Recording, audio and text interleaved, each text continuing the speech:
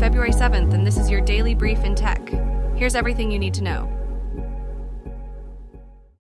In a recent development that's catching the attention of both tech enthusiasts and safety regulators, a video surfaced showing a Tesla driver wearing Apple's newly launched Vision Pro AR/VR headset while behind the wheel.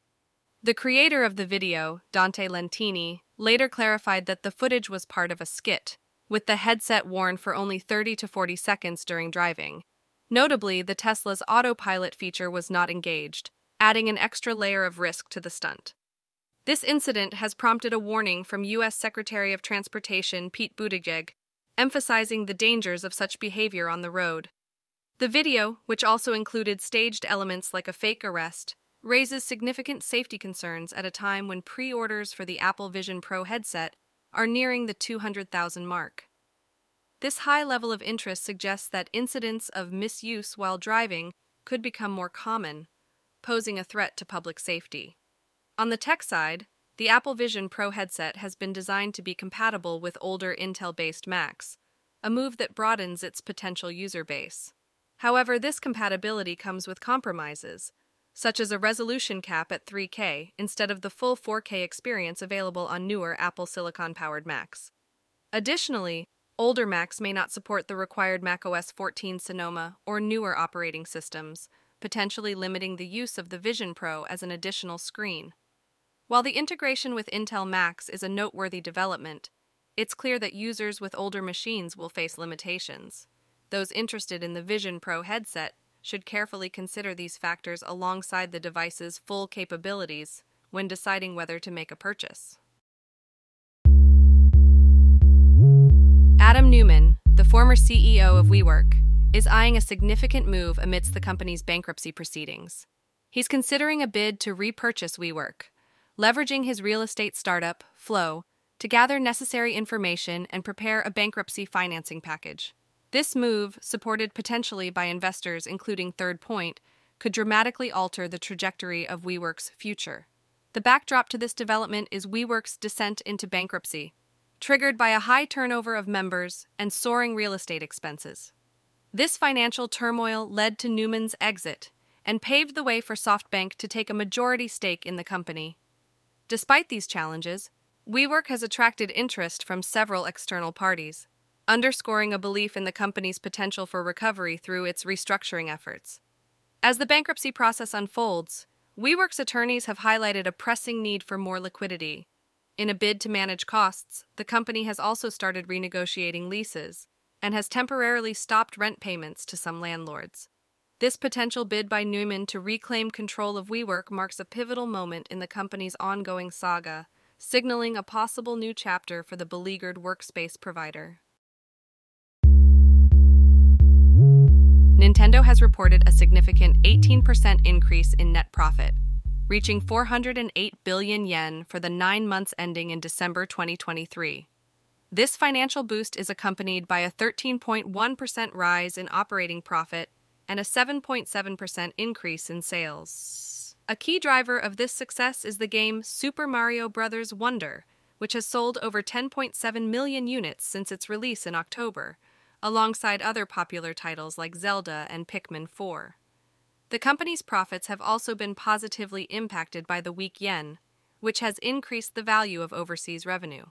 In response to these strong results, Nintendo has revised its fiscal year forecast, now projecting a 4.8% profit increase to 440 billion yen and expecting to sell 15.5 million Switch units.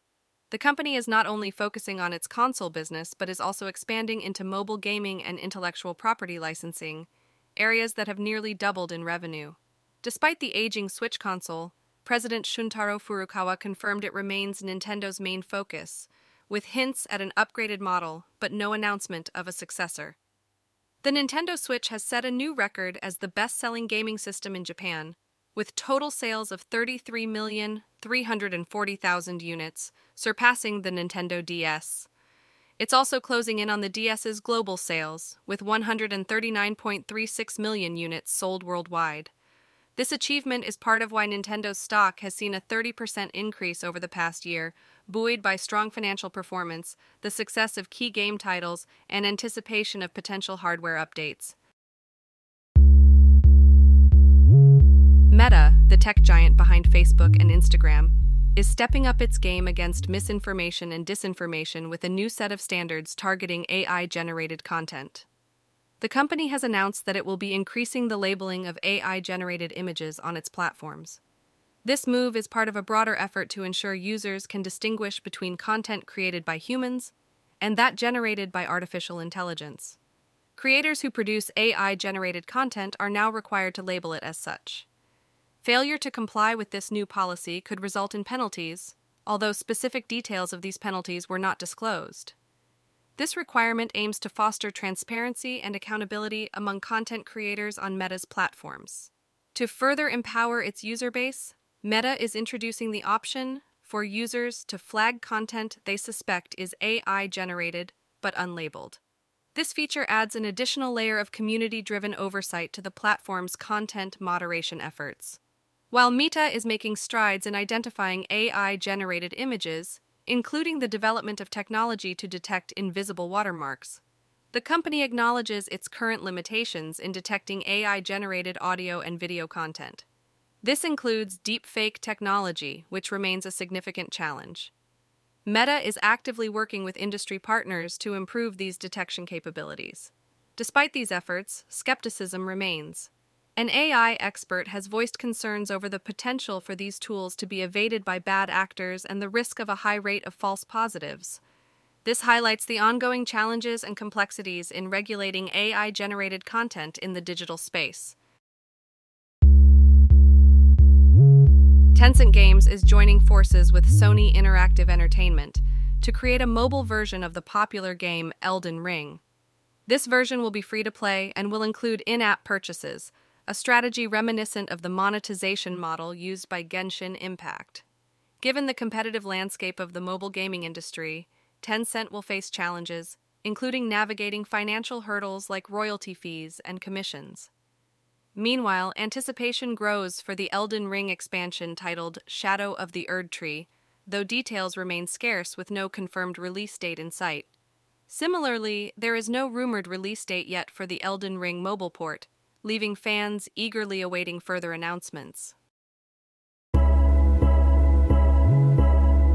This has been your Daily Brief in Tech.